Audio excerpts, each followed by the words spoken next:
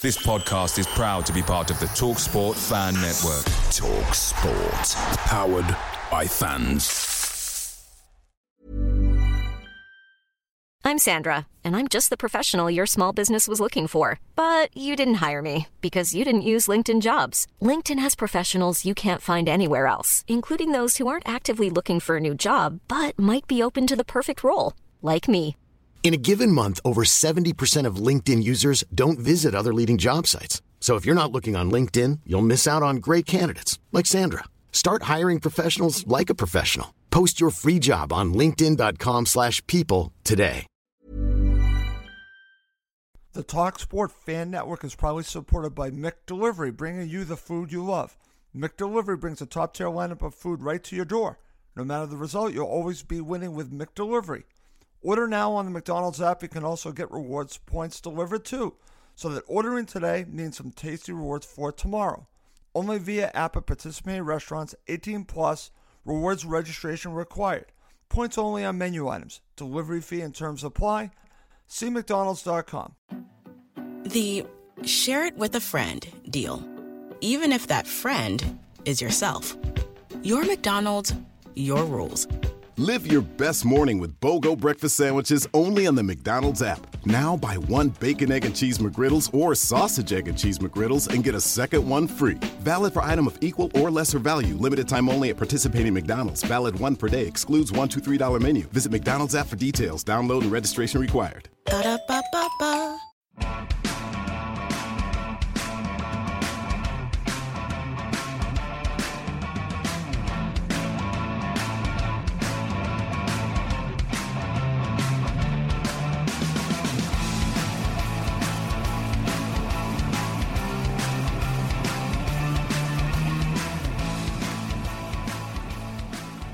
Welcome to Cottage Talk. I am Russ Goldman. In this special episode, I'll be talking to Chris Windsor from the 5-Year Plan fanzine.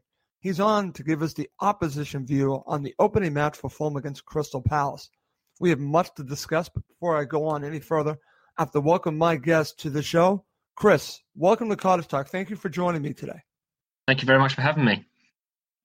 Well, listen, I look forward to talking to you about Crystal Palace. I had the pleasure yesterday to talk to Rob Warlow from Football.London, so I got more of the media perspective on Crystal Palace and Fulham, but this time I get the fan view of this match. So I look forward to getting your view. So let's start off here. As I asked Rob, I'll ask you the same thing. Just give me an overall view of last season with Crystal Palace leading up to this upcoming season. Let's talk about, I asked him a little bit about the difference when Roy Hodgson came in, so feel free to talk about that, how difficult the season was, but how it all changed around and when Roy Hodgson came in. Yeah, I mean, it started last year with obviously Frank de Boer, a new style of football. I think he tried to adopt the 3-4-3, 3-5-2 method that saw Chelsea win the league, and you saw a lot of teams try and go that way, but without really any signings to kind of influence that. By all accounts, the training methods weren't great. And for everyone, it was just a bad appointment. I think everyone's aware of how bad our start was. 7 games, 7 defeats, no goals scored. And 3 of those were under Hodgson. And I think a lot of Palace fans gave him the benefit of the doubt. He's a local lad. We heard a lot from Fulham fans, from West Brom fans about his methods, how he was managing almost like the underdogs, the smaller teams, and how he's thrived. And then the next game after an international break, beating Chelsea at home, scoring, first goals of the season, getting our first win to beat the champions at home at the time was fantastic. And ever since then, the fans have adored him. He came in, never really kind of tried to influence the media to try and get his own agenda. He was very straight, very open with the fans, didn't try and get our expectations up. He was very aware of the situation. And kind of going into this season, it's been nice to have a pre-season with a settled manager. We haven't really lost many players. We've made a couple of good acquisitions later on in the window. So it's been a very settled pre-season. And the worry is that actually we're looking at this season quite optimistically, which is a worry for Palace fans. Well, let me ask you this. That's a great transition to talk about Roy Hodgson because he's beloved by Fulham fans and will always be. And it sounds like he has won over you and other Crystal Palace supporters, obviously, with the results. But let's talk about the relationship between Roy Hodgson and Crystal Palace because in some places it's worked really well. I said this to Rob Warlow as well. Worked great at Fulham, worked great at West Brom. It didn't work at Liverpool, but it seems to be working at Crystal Palace. So let's talk about how Roy is seen by the Crystal Palace supporters. I mean, the beauty for Roy is, in his opening interview, he admitted as a boy that his dad used to take him down the Homestyle Road and he used to stand on the terraces, supporting Crystal Palace. So he understands the identity of the club. Right. Like you've mentioned, he's got experience managing smaller squads with the likes of Fulham and West Brom, where actually he's managed to... You haven't got big egos. I mean, I understand that Liverpool and England, a lot of those players are probably viewed bigger than he is. But he kept the squad harmony.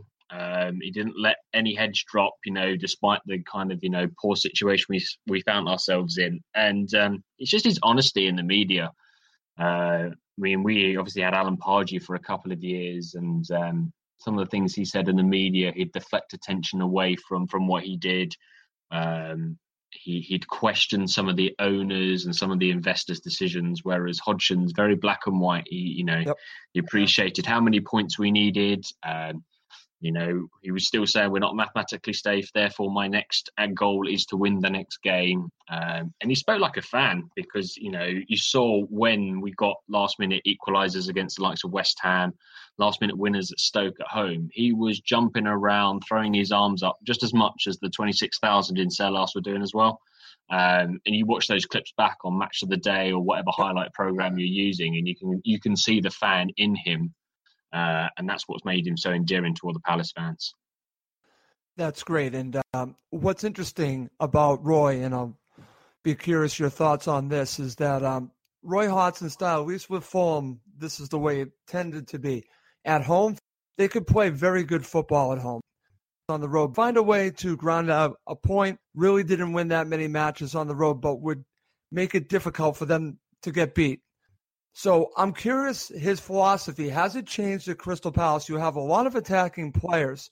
So is he a little bit different with, say, Crystal Palace than he was at Fulham, where made Craven Cottage a fortress?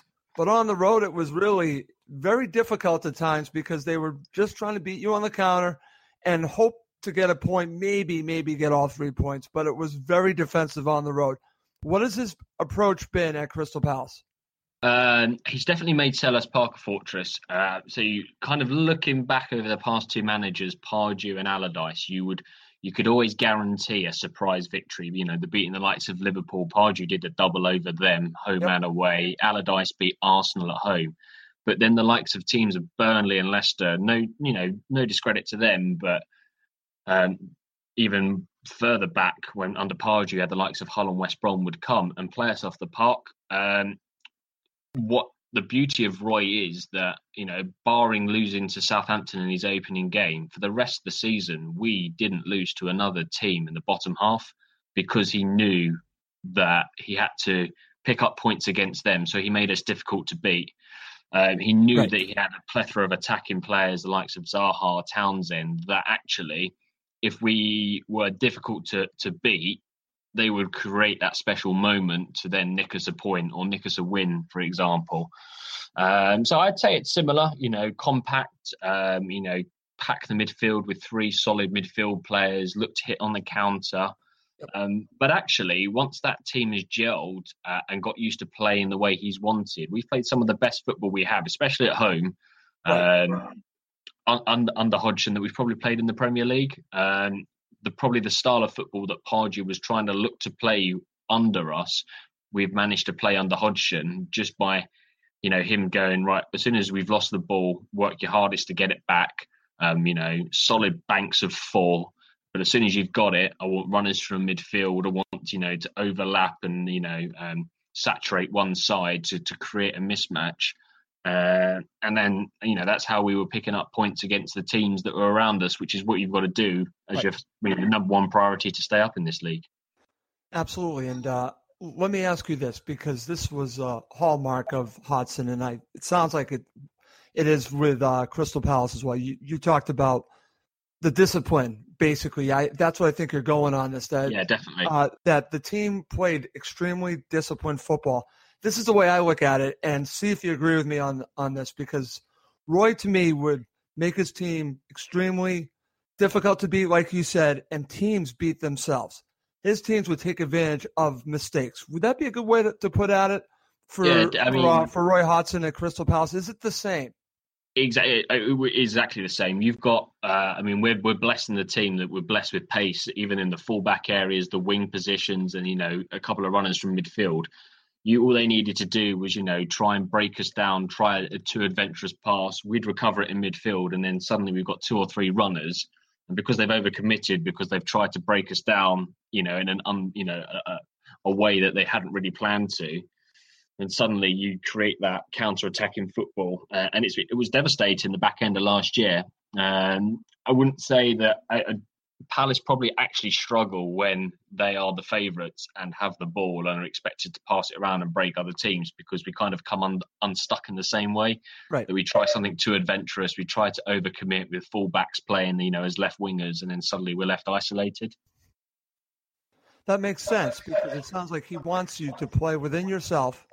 Yeah. And as long as you do that, the goals will come and you'll be difficult to beat, and then you'll take advantage of when the opportunity comes. And that, to me, is a good way to play. I mean, Fulham play an aggressive style. We'll talk about that in just a bit. That's different than the way they played under Hodgson. It's really attack. So we'll see how this all works, see what Roy has up his sleeve to play against Fulham. It should be an interesting matchup. But let me just ask you real quick, Chris. The summer so far, obviously the friendlies went very well. Unbeaten in the friendlies, and the summer transfer window, no big names going out, and some interesting buys. So what has been your view of the summer transfer window and just the summer in general for Crystal Palace? So the summer's been very good, I think. One beauty is, so looking last year, we played 4 pre-season friendlies. 2 of those were out in Hong Kong as part of the Asia League or whatever they were playing at the time against Liverpool and West Brom. We then came back to the UK and played 2 friendlies. And obviously that didn't give the ball much time. Like I mentioned, Hodgson's been with this squad nearly a year now. We haven't lost many players. Unfortunately, Cabaye went out. Loftus-Cheek's returned back to Chelsea, but there's still Palace fans dreaming that he'll come back on loan, before 5 p.m. tomorrow. But actually, Hodgson's had a fairly settled squad. He knows, I could probably tell you now, barring an injury or a slight change of heart, what the starting 11 will be on Saturday, because they've played 3 or 4 games together. And I went to the game on Saturday against Toulouse, and the starting 11, what we expect, the majority of them played 80 minutes, looked fit, were still chasing down balls. So going into the season now, they look a lot hungrier, a lot fresher. And that was a massive kind of issue we had last year, where Huddersfield at home, our first game, where, realistically, you're expecting a team that's stayed up for the past 3 to 4 years to get a victory against a newly promoted team at home. And they wiped the floor of us 3-0 because we weren't fit enough. We weren't aware of our kind of how to play football under this new formation. So it's been a settled window. Like you mentioned, transfer window, the big victory is the fact that Wilfried Zaha's not left. I imagine you're feeling the same about Sessegnon. It's almost who you've kept rather than who you've signed. But signing Kouyaté, who will kind of shore up that midfield, and Max Meyer, who is, one of the hotter European prospects, has certainly reinforced the centre midfield. And we've still got about 24 hours to go. I'm on the understanding that we've still got 2 loan spots. We're probably going to use one of those on a striker and maybe on a defender, and then a winger in permanently is ideal. But if the window were to shut now, I think the fact that we have a very settled team with players that will only add to the quality, it's been a surprisingly good summer. Oh, that's good. Good to hear there, my friend. All right, let's go through your strengths and weaknesses for your club going into this upcoming match against Fulham. Let's get a fan's view of where you see Fulham will deal with a team that's very strong, and maybe ways that they could take advantage of Crystal Palace if there are any signs of weakness. the starting 11 is obviously our strong point.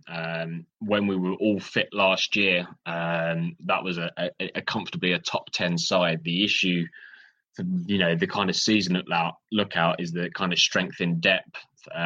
We're quite weak in the wing positions, quite weak in terms of depth at centre half, and in fact probably across the back line at the moment. In the next couple of days, a couple of injuries could put a couple of key players out in training, and suddenly you're going from a team where we're expected to beat the majority of the bottom half to actually a team that could be scrapping again. In terms of the starting 11, the strengths are definitely in wide areas. Blessed with pace, Van Aanholt and Zaha on the left. Yep.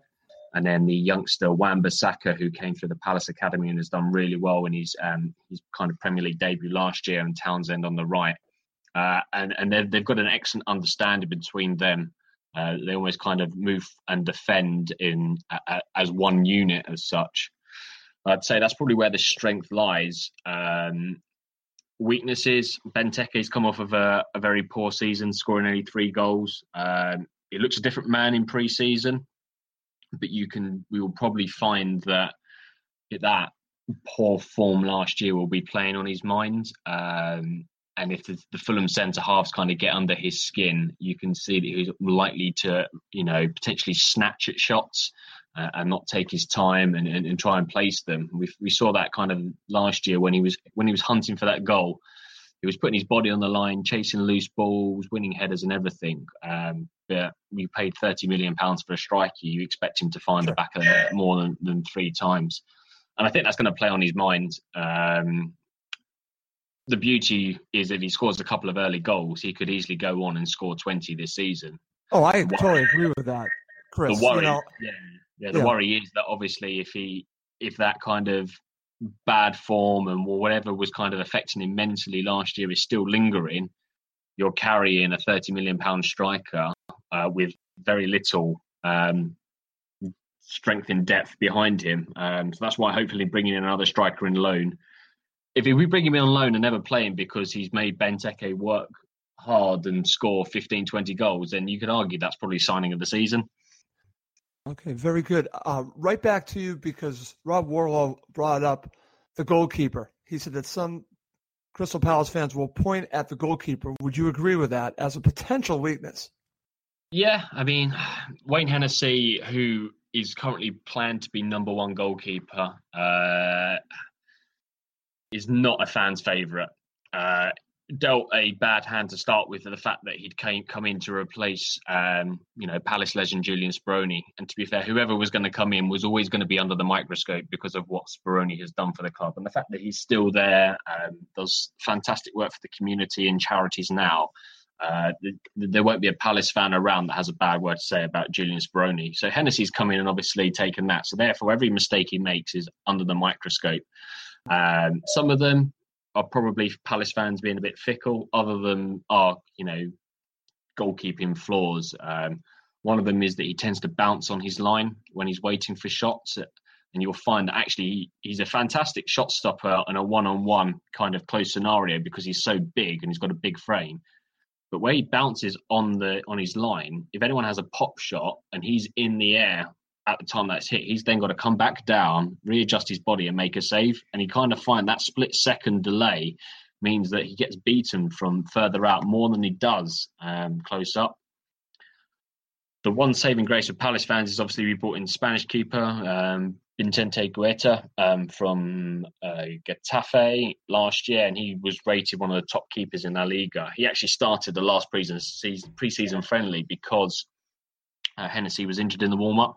So I'm wondering whether we stick with him. He looked pretty good. By all accounts, fantastic shot stopper, commands his area well. But he's a fluent Spanish speaker, and there's not a single player in the back line that speaks Spanish. So it's whether the communication issue comes to floor. By all accounts, he's working hard on his English and everything. But I think he's been held out as the number 2 keeper for now until he's really kind of nailed down his communication and to push Wayne Hennessy as number 1. Okay, very good. Thank you for sharing that. No worries. All right, let's move on. From a Crystal Palace fan's perspective, who are your key players against Fulham on Saturday? The key player for me will be Wilfried Zaha. The man can create something out of nothing, and he's a winger that wants to play on the wing. We often see a lot of these inside forwards, the likes of Hazard, Sanchez, that are playing out on that left wing but love to cut inside. Zaha likes to beat defenders on the byline, like to draw players out of position and create, one-on-one opportunities. Another one in the centre of midfield, Luka Milivojevic, Serbian international, was at the World Cup with Serbia. Fantastic tackler, reads the game well, distributor, and now Kabai's gone. You argue that he's probably the main man in that centre midfield. He's also our set piece taker, so he scored free kicks and penalties last year, ended up being our top goal scorer, and has a habit of having a pot shot from range and scoring. So those two are the key players for Palace.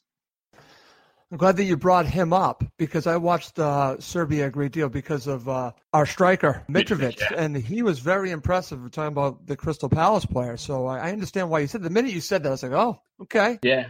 He was. I thought he was very impressive. We originally signed him as kind of on these defensive enforcers, but actually his range of passing, he's got a very good left foot, and kind of under Allardyce, he became the penalty taker after Benteke and Cabaye had missed a few. And then went on to free kicks and scored one in pre-season and a couple during the league last year. And then, the kind of odd goal here and there that midfielder gets. But kind of playing defensive midfield and coming away with 12 or 13 goals is an impressive return. Oh, very good. I'm glad that you mentioned him. All right, let's now get right to it. From your perspective as a Crystal Palace supporter, what does Crystal Palace need to do to win this match? Let's not talk about draws. How do they win? They need to exploit the wide areas and get Zaha as much of the ball as possible. Hope that Benteke is firing, and then defensively, obviously the likes of Seri, Sessegnon going forward, new signing Schürrle, Mitrovic, keep them quiet. Yep. Try and quieten the home crowd. Return to the Premier League, opening day, London derby. Hopefully the sun's shining. You'd expect a packed Craven Cottage with the fans. It's one of those stadiums where the fans are on the pitch almost. It's that close. Palace are going to need to get an early goal, kind of, dictate the tempo and say, right, we are the established Premier League team here. Welcome to the Premier League, and we're going to give you a welcome that Palace fans want. Okay, excellent. It's going to be difficult. No, listen, this should be a very interesting match. And when I was speaking to Rob, it's funny because I think some have the idea that this could be just one goal between them, like a 1-0. I think this could be more. I think there could be more goals between both of these teams. But we shall see. In general, what are your thoughts on Fulham heading into this match, Chris? I watched a bit of them last year in the Championship, and they were probably the best team to watch aesthetically in the Championship last year. I think they'll do well if the passing and that aggressive style of play that Jukanovic has implemented can be translated into the Premier League. Then once kind of come January, if they've got the points on the board, there's nothing stopping them pushing further up the table, like the likes of Newcastle did last year, where they had a late season run. It's just how well that translates across, because I personally don't see, and correct me if I'm wrong, the style of football changing. I don't. No, I don't see. And the players that you've signed, along with the ones that you've kept, like the likes of Kearney, Seri's very good on the ball, Schürrle's an accomplished forward, Mitrovic obviously got goals for you in the Championship and has been brought back because he understands the style and the systems that you want to play. That there's not going to be, although you've signed a lot of players, some of them have been there before, so I can't imagine the system and the style changing much. It's how well that translates into the Premier League, because it is that big step up. And teams have done it. Teams have done it, and teams have thrived. Huddersfield came up and obviously it's a completely different style of play to what Fulham are playing, but they came up, they kept on playing it, and they stayed up comfortably in the end. Yeah. It's just how well that translates across, and I hope they do well. It's one of the the nicer London clubs. Obviously, we'd both prefer the likes of Chelsea or someone to go down instead. So I'm there with you. Very good there, Chris. And I don't expect the style of play to change. In fact, every one of these players, I think, was brought in specifically to play within the style, including the goalkeeper. Again, I think the goalkeeper plays into the style of the way that Jokanovic wants to play. He wants a certain type of goalkeeper, certain type of defender, obviously in the midfield and striker up front. He's looking for a certain type of player that can play this possession style of football, and he's added to what he already has. So I am hopeful, and I'm glad that you brought up making the jump up from the Premier League. This is going to be the test. Will he have to adjust at some point when they don't have the ball? That's going to be the test when he plays teams that they're not used to having the ball all the time, because Fulham last season had the ball all the time. That will be the telltale for me. Can they adjust? Can they then beat teams on the counter when they're going to have to play that way? They're going to be forced to. So that to me is the big test when it comes to Fulham. It's not going to be against the opponents. I think they're still going to be able to play the majority of the time their possession-based football, but it's going to be when other teams try to take it away from them. How are they going to adjust?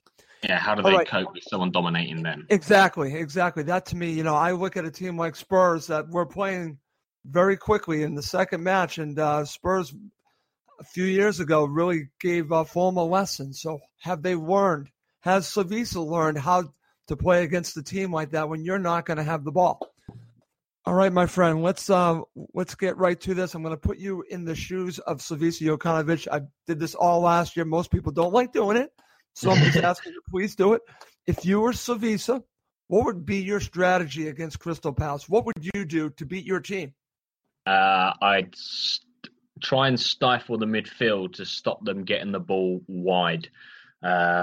We've lost Cabaye, who arguably was our best centre midfield playmaker in terms of, he'd take the ball on the half turn from the defence and spray it and get the ball wide.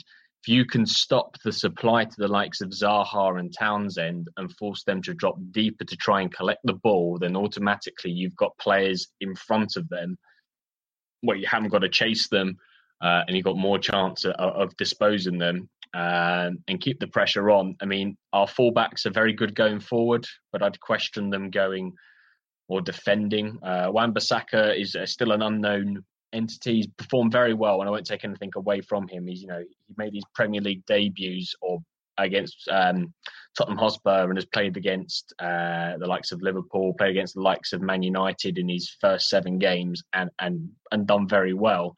But now is going to be the first full season where he's going to have to consistently keep up. So actually, we've got Sessegnon on the left, who as well is a very highly touted prospect and done wonders in the Championship. If you target those wide areas, as I imagine Palace will try to do to you, it will be a kind of a match-up on who kind of gets the best out of that. But yeah, stifle the midfield and try and target the fullbacks, and hopefully you'll get some joy. Hopefully you won't. Okay, very good there, my friend. All right, let's end with your prediction for this match. What are you predicting on Saturday? I agree there'll be goals. My heart says 2-1 Palace, but I'm going to go probably for a 2-2 draw. Okay, just so you know, you're in good company. That's what Rob Warlow predicted as well. Oh, well, great minds think alike. That's right. Listen, Chris, thank you so much for joining me. This is a feature that we're going to be doing each and every week before the upcoming fall match. I did this a great deal last season. It was a huge success. And you are the first to do it in the Premier League as Fulham have returned now. So thank you for joining me today. Please, before you go, tell everyone about the 5-year plan fanzine. Please tell everyone about it and tell everyone how they can follow you on Twitter. I want them to follow you on Twitter as well. So the 5-year plan fanzine was actually, a group of A-level friends that got together, shared a common love about Crystal Palace and tried to do something about it back when we were a lowly Championship side, and it's massively evolved. I got involved for the past couple of years because I've been friends with them. Run kind of termly fanzines that you can buy outside the ground, podcasts, exclusive interviews, do prizes as well. So you can follow them at FYP Fanzine on Twitter. Give them a follow, even if you aren't a Palace fan, because it's good to follow. We've got some excellent people that work for them that have got an outstanding football knowledge and some good contacts inside the game as well. And I'm just lucky to be a part of it. Okay, excellent. And listen, I highly recommend also listening to the podcast. I listened to the podcast. It was Truly excellent. I would highly recommend listening to their podcast. I listen to it on Apple Podcasts. Check it out. They do an excellent job, but I wanted to also have Chris talk about the fanzine because that's where the hub is. That's where everything is. Definitely check them out if you're interested. Well, that's going to do it for this episode of Cottage Talk. For my guest, Chris Windsor, I'm Russ Goldman. Thank you as always for listening to Cottage Talk. It's the 90th minute and all to play for at the end of the match. All your mates are around. You've got your McNugget share boxes ready to go. Your mates already got booked for double dipping, and you steal the last nugget, snatching all 3 points. Perfect. Order McDelivery now on the McDonald's app. Are you in? I know I'm in. At participating restaurants, 18 plus, serving times, delivery fee, and terms apply. See McDonald's.com. Mom deserves the best, and there's no better place to shop for Mother's Day than Whole Foods Market. They're your destination for unbeatable savings, from premium gifts to show-stopping flowers and irresistible desserts. Start by saving 33% with Prime on all body care and candles. Then get a 15-stem bunch of tulips for just $9.99 each with Prime. Round out Mom's menu with festive rosé, irresistible berry chantilly cake, and more special treats. Come celebrate Mother's Day at Whole Foods Market. This podcast is proud to be part of the TalkSport Fan Network. TalkSport. Powered by fans.